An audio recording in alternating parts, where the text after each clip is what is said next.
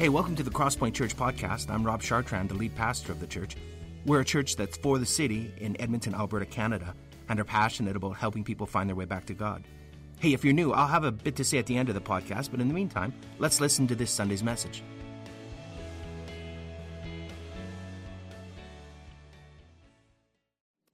Well, hey there. Good morning, Crosspoint, and welcome. So glad you're joining us this morning for worship. And for those of you who are new, we are also happy that you are with us.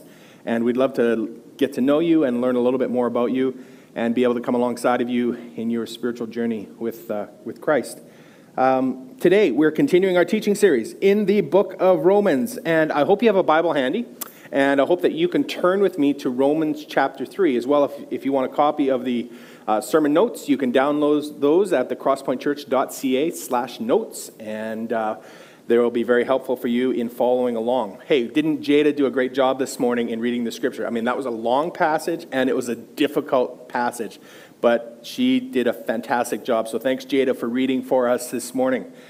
Before we dive into today's text, I want to help us get up to speed on where we're at in the book of Romans. Because remember, it's a long letter, and what we're learning today is part of all that's come before it.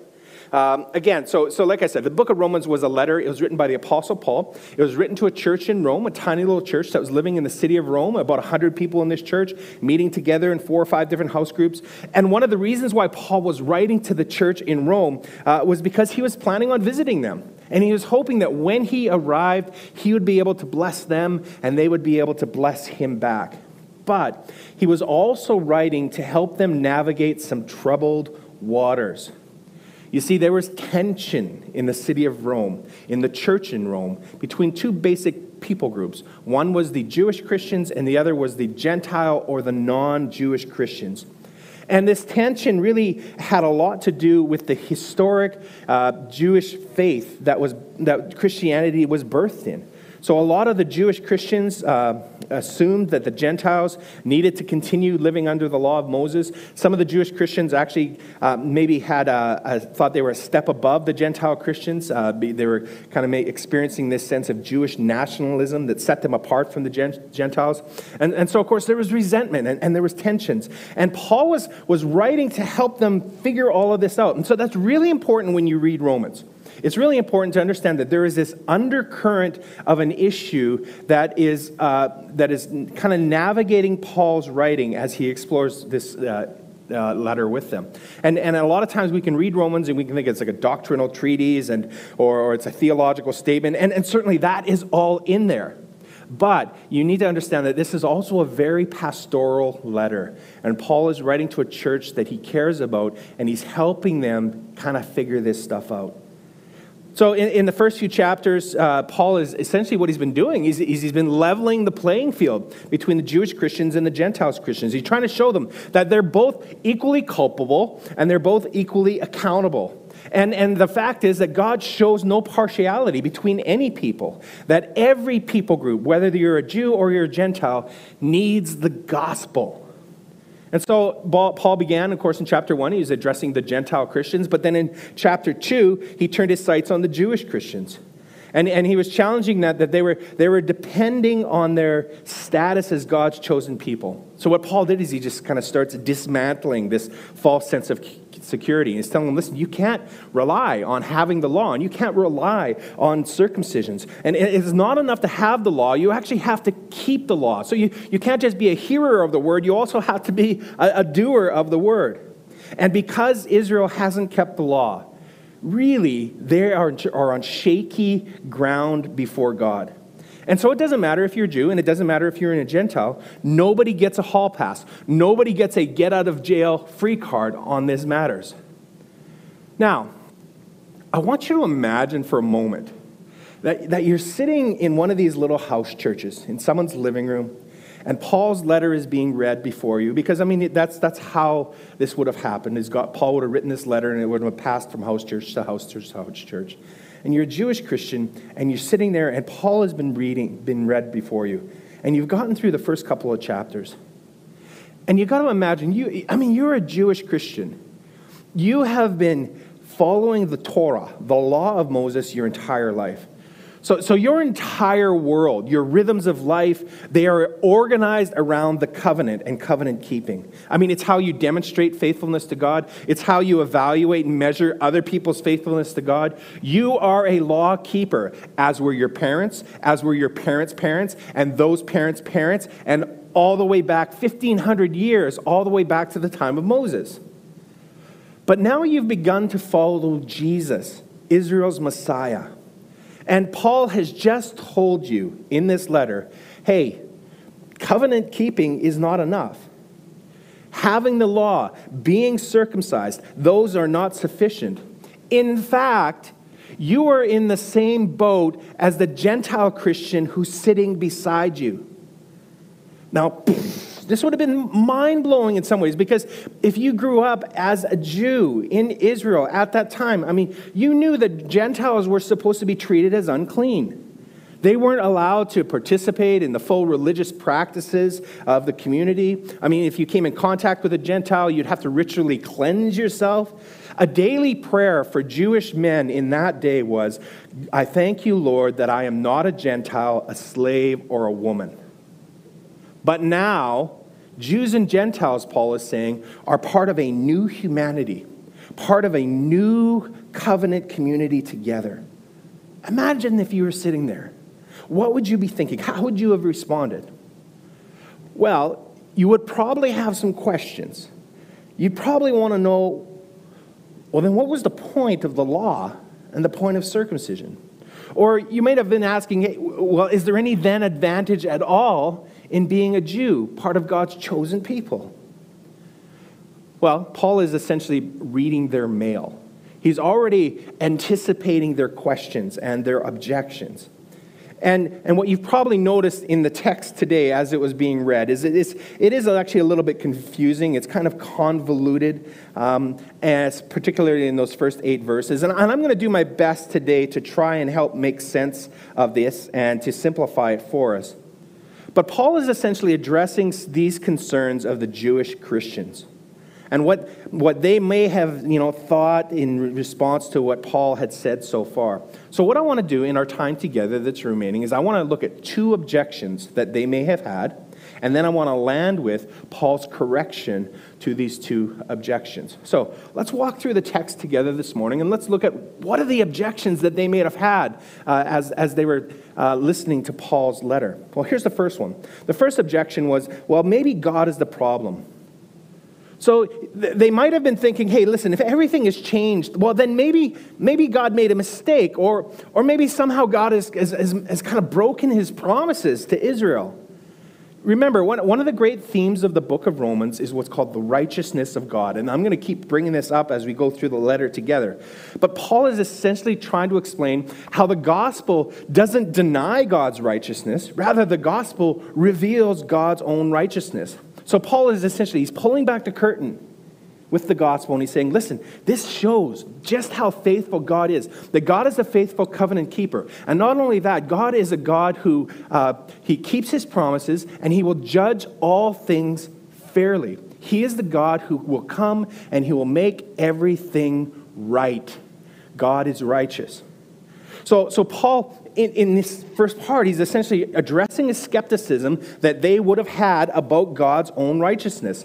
And he tackles a couple of anticipated accusations that they would have been slinging out against God. So here's the first one. The first accusation is this, is that, you know what, God must be unfaithful because Israel is unfaithful. In other words, Israel's failure somehow shows that God himself has failed. Yeah, and you pick this up in verses 3 and 4. But what Paul says is, this is actually is dead-end thinking. It's really, really bad logic. Because God's faithfulness continues even when his people are unfaithful.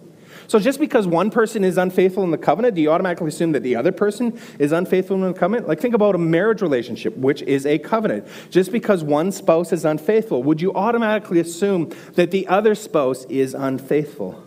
When God accuses Israel, Paul is saying he does this based on the covenant he has with Israel. If he didn't do this, he actually wouldn't be a just judge who judges things fairly. And God is just, and he is a just judge. So he has to judge Israel based upon the covenant. And now just to double down on this point, in verse 4, notice what Paul says. He's actually quoting from a psalm. He's quoting from Psalm 51 and verse 4. Here's what it says. That you may be justified in your words and prevail when you are judged. I'll be honest, and when I get to quotes like these in the New Testament, sometimes it's easy to just kind of jump over them or to just kind of run by them because they can sometimes feel a bit random or feel a little bit obscure. I don't want to do that right now. I think it's actually important that we actually pause on this verse for just a second because we have to remember who actually wrote Psalm 51 because that's where Paul is quoting from. The person who wrote Psalm 51 was King David. King David was like Israel's hero. He was the warrior poet, taking down lions and bears with a sling in his bare hands. He was a man after God's own heart.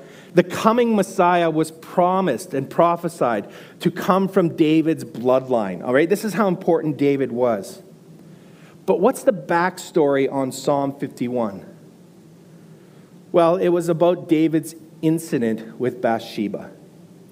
I mean, King David, as amazing as he was, he had a significant moral failure. You might know the story. I mean, when his armies went off to war, David decided he was going to stay back. He was up on his roof, one day, and he looked out and he saw Bathsheba, and she was bathing on his roof. And he saw her, and he wanted her, and he took her. So he had her brought to him. He slept with her, even though that she was married to Uriah the Hittite, who was one of David's loyal soldiers, okay? So then she came to David, and she told David she was pregnant. And David's like, "Whoa, man, I got to cover this up, right? I don't want my sins to be found out." So then he had Uriah over, and he tried to coax Uriah to go and stay home with his wife and to sleep with her. And that would probably solve the problem and cover it all up. But Uriah didn't that, and he failed to do that several times. So what David finally did was he had Uriah put on the front lines of the battle of his armies, where the battle was the fiercest and where Uriah would assuredly be killed. And Uriah was killed on the front lines because David put him there. And so what this means was that David was not only an adulterer, but David was also a murderer. And Psalm 51 is David's confession. It's his plea for mercy, his plea for new beginnings, for God to set things right within him and in his world. And when David was confronted with his sin, what did he do? He didn't point his finger at God. He didn't question God's faithfulness, even though David himself was unfaithful. And instead, he pointed the finger at himself. And this is what we find in Psalm 51. Let's actually read the full verse of what David said there. He says, "Against you, God, you only have I sinned and done what is evil in your sight, so that you may be justified in your words and blameless in your judgment. God, you are righteous and I am not, and it's not your fault, it's my fault, and I've only sinned against you." Israel's unfaithfulness, Paul is saying, it's not a blemish on God's faithfulness. And even David understood that. So that's the first accusation. Let me quickly talk about the second accusation. I don't want to spend a lot of time with it. But the second accusation is that God has no business judging Israel because their failure actually makes God look good. I know, right? It's like saying my untruth makes God's truth abound, or my blemishes makes God's glory brighter. And really, it's a silly accusation. As a matter of fact, that's what Paul says. He says, I speak in a human way. It's Paul's way of saying, I'm talking like an idiot here, okay? This is not a great argument, okay? God doesn't need us to look good. He's doing just fine on his own. It'd be like me saying, well, I went out this week and I intentionally got COVID, but I did it because I wanted to demonstrate to the world just how healthy you all are. So I have no idea why you're all quarantining me. It's the same kind of an argument. So Paul is essentially saying, listen, Israel, God is not the problem, Jewish Christians. But then they have another objection. Let's look at that. Here's the second objection. The second objection is that the law is the problem. So if God's not the problem, then maybe it's the law. This is what's implied in the question right at the beginning, where it says, well, what advantage has the Jew? What's the advantage of having the covenant? Why would God give the law to the Jews? What's the advantage? What's the value in all of this? And it's interesting. Paul's answer may have actually been surprising to them, because they might have expected him to say, well, you're right, it's absolutely worthless. There's no advantage in being a Jew. But that's not what Paul says. Paul says, well, much in every way. He says, because Israel was entrusted with the oracles of God. And what he's essentially saying is that they were given the honor of being God's ambassadors to the world. You know, that word oracles, it's actually not a Jewish word, it's a Gentile word, and it means divine message. So what he's saying is that the Jews were given the very words of God. But it also says that these words were given to them as a trust. Listen, when you are entrusted with something, it means you are holding on to something for someone else. You are not holding on to something for yourself. So the Jews were entrusted with the very words of God, but they were intended not for themselves, they were intended for the entire world. And Paul has already been talking about this, is that Israel was charged with this incredible responsibility to be a light to the nations. I mean, through them, all the nations would be blessed. They were to be God's ambassadors for the entire world. But they weren't supposed to just deliver this message. They were actually supposed to demonstrate this message, to live it out, to incarnate it, to embody it, to model it, to show the other nations of the world, this is what it's like to walk in relationship with the living God. But when Israel failed at this task, God held them accountable.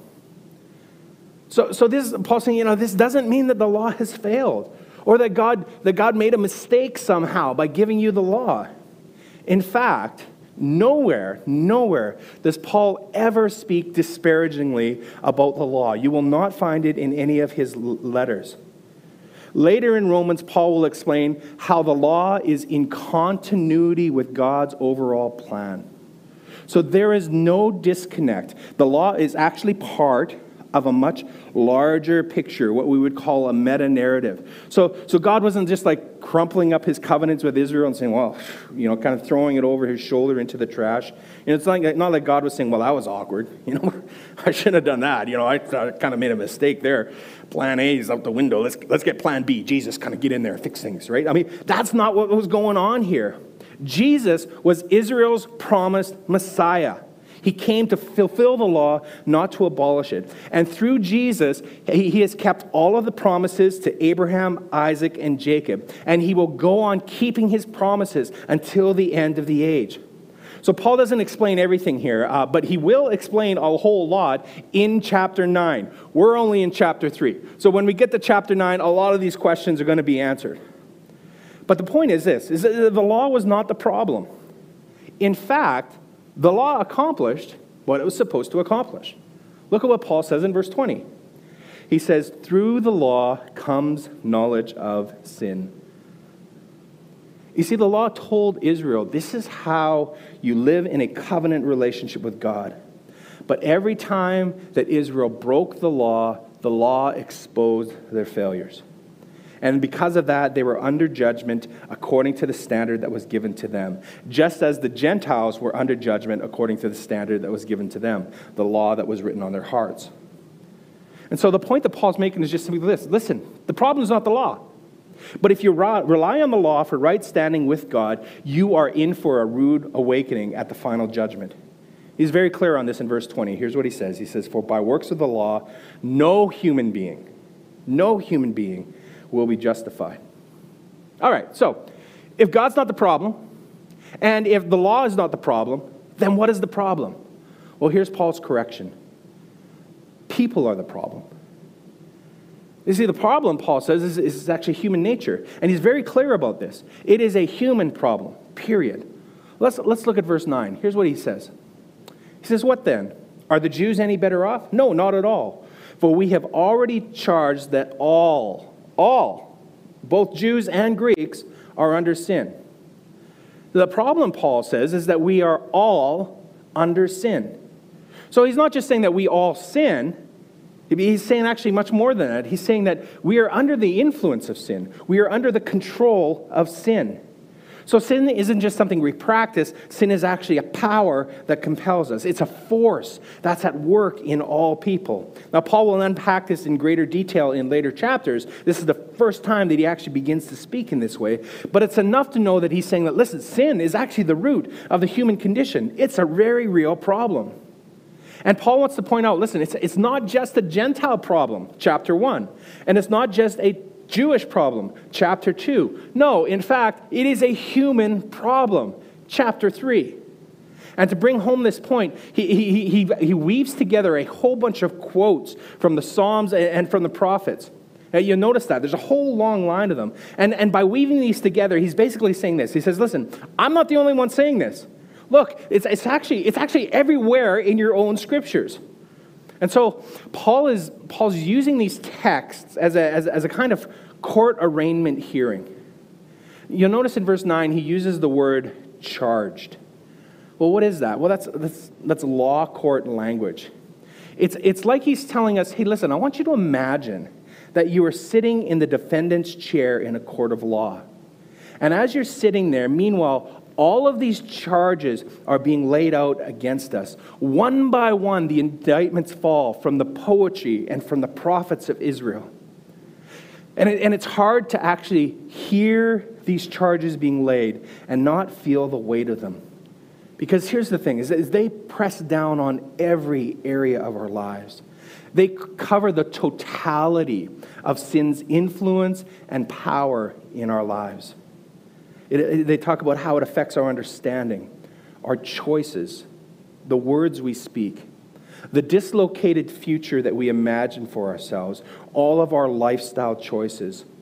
And what's clear is that the ruin of sin runs deep in every single person. And so what Paul is saying to us is this. He's saying, don't you see? The problem isn't with God. The problem isn't with the law. The problem is actually deep inside each and every one of us. And then Paul makes this really interesting statement in verse 19. He says, so that every mouth may be stopped and the whole world may be held accountable to God. Well, what's that all about? Right? Every mouth may be stopped? Who talks that way, right? Well, the church in Rome in that day would have had a better handle on its meaning than the modern hearers that we are. See, in Paul's day, legal proceedings were very, very public. So, there wasn't a lot of television going on. People, for, something to do, would often go and just see courts being tried publicly. So most people were familiar with how the court system worked in that day. If you stood on trial as a defendant, you were given an opportunity to speak in your own defense. And when you were finished speaking, you would put your hand over your mouth to indicate that you were done talking. But sometimes, if you didn't stop talking, the authorities would shut your mouth for you. So if you're clearly guilty and you kept blubbering in your defense, the court officials would essentially come up and they would hit you in the mouth.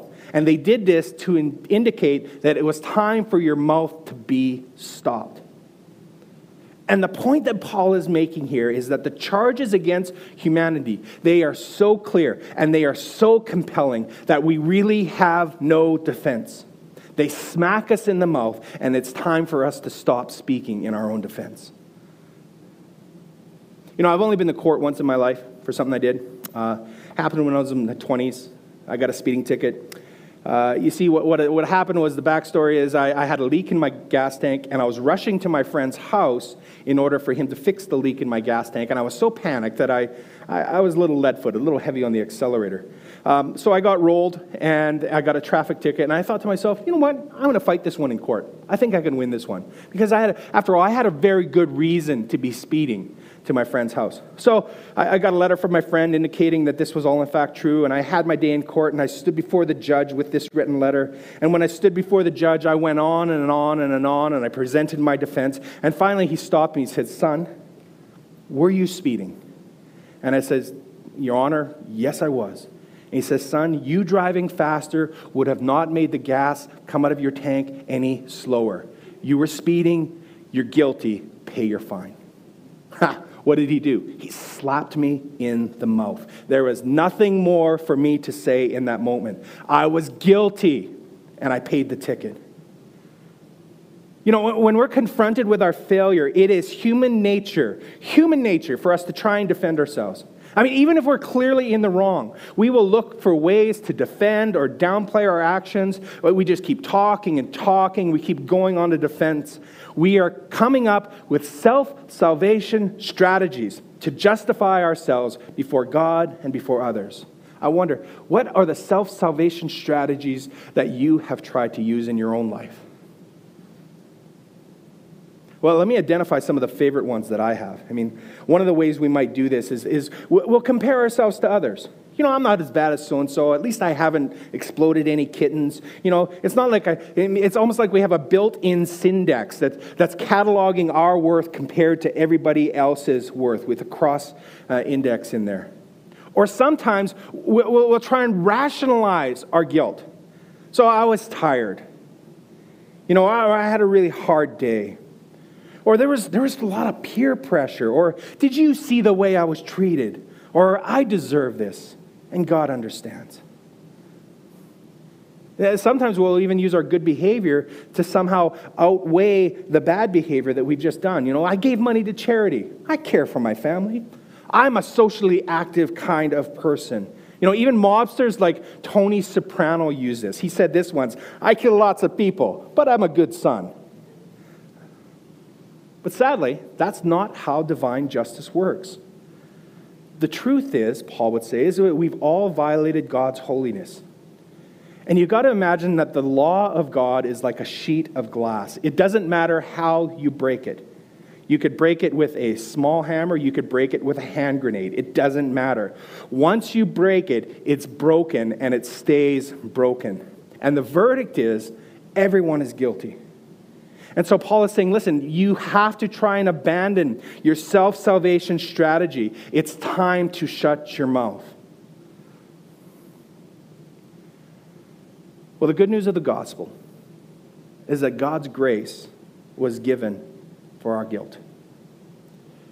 In the heavenly court of appeals, the most amazing thing has happened for all of humanity. That while we stood before the judge, awaiting our sentence of death, the perfect judge stepped down from the bench and he took our place. He was innocent. He was perfect. He didn't deserve to be there. And yet he sat down in the defendant's chair in our place. And while he sat there, he had all of the charges laid upon himself. Everything we've done in the past, everything we're doing right now, everything that we will ever do. And then he received the death penalty in our place. And he carried our sins with him to the grave. And so Paul the Apostle will write in another letter, 2 Corinthians chapter 5, verse 21. He would say, for our sake, God made him to be sin who knew no sin, so that in him we might become the righteousness of God. And this is echoed in the words of Peter in his letter. He says, he himself, Jesus, bore our sins in his body on the tree, that we might die to sin and live to righteousness. People are the problem, but God himself became the solution. Jesus Christ, the Son of God, came and he lived among us. He lived a perfect life under the law. He fulfilled all of the law's requirements so that he could bear the sins of the world, so that he could be the righteous, perfect lamb of sacrifice on our behalf. And through the cross of Jesus Christ, he paid for the penalty of our sins. But not only that, he broke the power of sin in our lives so that we are no longer under sin, but instead that we are under Jesus Christ. And through the power of the Holy Spirit, he can put us back together. He can fix us. He can renew us. He can help us live a transformed life if we will simply allow him to do this. All of this is possible. All of this is yours. All of this is mine through faith in Jesus Christ. You cannot earn it. You cannot barter it for it. You cannot buy it. There's nothing you can do but receive it in faith through Jesus Christ. And I wonder this morning, what are you trusting in? Are you trusting in your own self-salvation strategies, or are you trusting in God's divine strategy, which was to save the world through Jesus Christ? What are you trusting in this morning? And so, Crosspoint, may this be a banner over us as we enter into this season of solemn assembly. Because of Jesus, we can approach the throne of grace with confidence. Because of Jesus, we can repent with glad hearts, knowing that he welcomes the sinner. Because of Jesus, we can lift up our voices in worship and celebration to the one who loved us first and the one who loves us most. And Crosspoint, if Romans teaches us anything this morning, it's this. It's that the world needs Christ. The world is lost and separated from God apart from repentance and faith in Jesus Christ. Your friends, your family, your coworkers, your neighbors, they need Christ. And they are powerless to save themselves, and they need the power of God to awaken them to the truth of God. What is it that catalyzes the power of God? It's when God's people pray, and they call out to Him, and they surrender themselves to the sin. They say, God, forgive us our sins, and God, heal our land. We need God more than ever before. And so we are calling you to join with us to pray. What part will you play in igniting a movement of the Holy Spirit within us and within our land?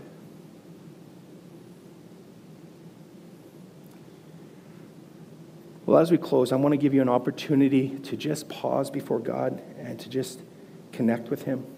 God has probably spoken to you this morning in some way. How has God spoken to you? And what are you going to do about that? I want to give you an opportunity this morning to respond to God. He welcomes you, He invites you, He loves you. He wants to spend a moment with you. So we're going to give you 2 minutes to just pray, and then I'm going to close us in prayer. So why don't you just take a moment and pray. Let's pray together.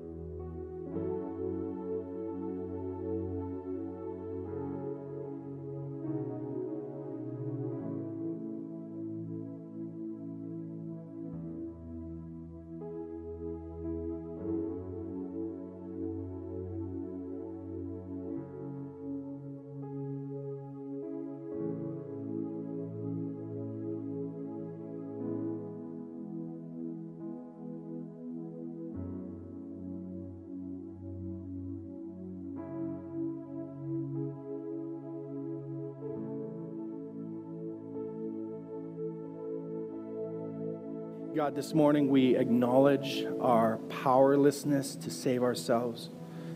We acknowledge that apart from you, we are separated, we are distanced, we are dead, spiritually dead. And God, this morning we acknowledge our faith in Jesus Christ, the resurrected, risen Lord who defeated sin and death and the grave on our behalf.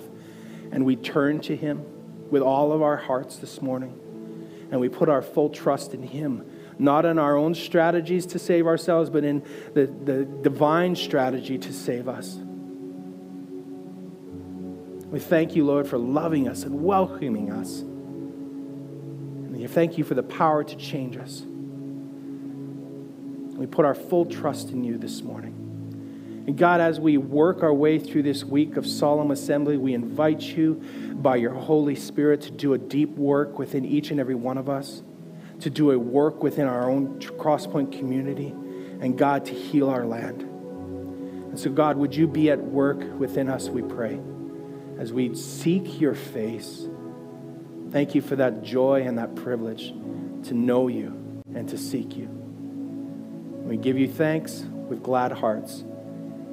In Jesus' name, amen. Amen. Well, thanks for listening to our podcast. We hope it's helped you in your spiritual journey and has helped you draw closer to God.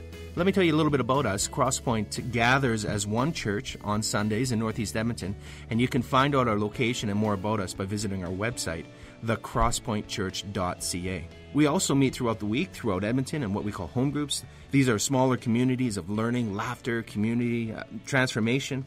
We think that the journey of faith was never intended to be an independent exercise. It's something that we do together. So please visit our website and find out how you can get connected to a home group near you. If you listen to our podcast regularly, why not make it shareable? You could like us on iTunes or share our podcasts with other people. But more importantly, we hope you will get connected with other people and talk about what you've learned. Again, hey, thanks for listening. We pray you'll experience Christ's love in a very real and profound way this week.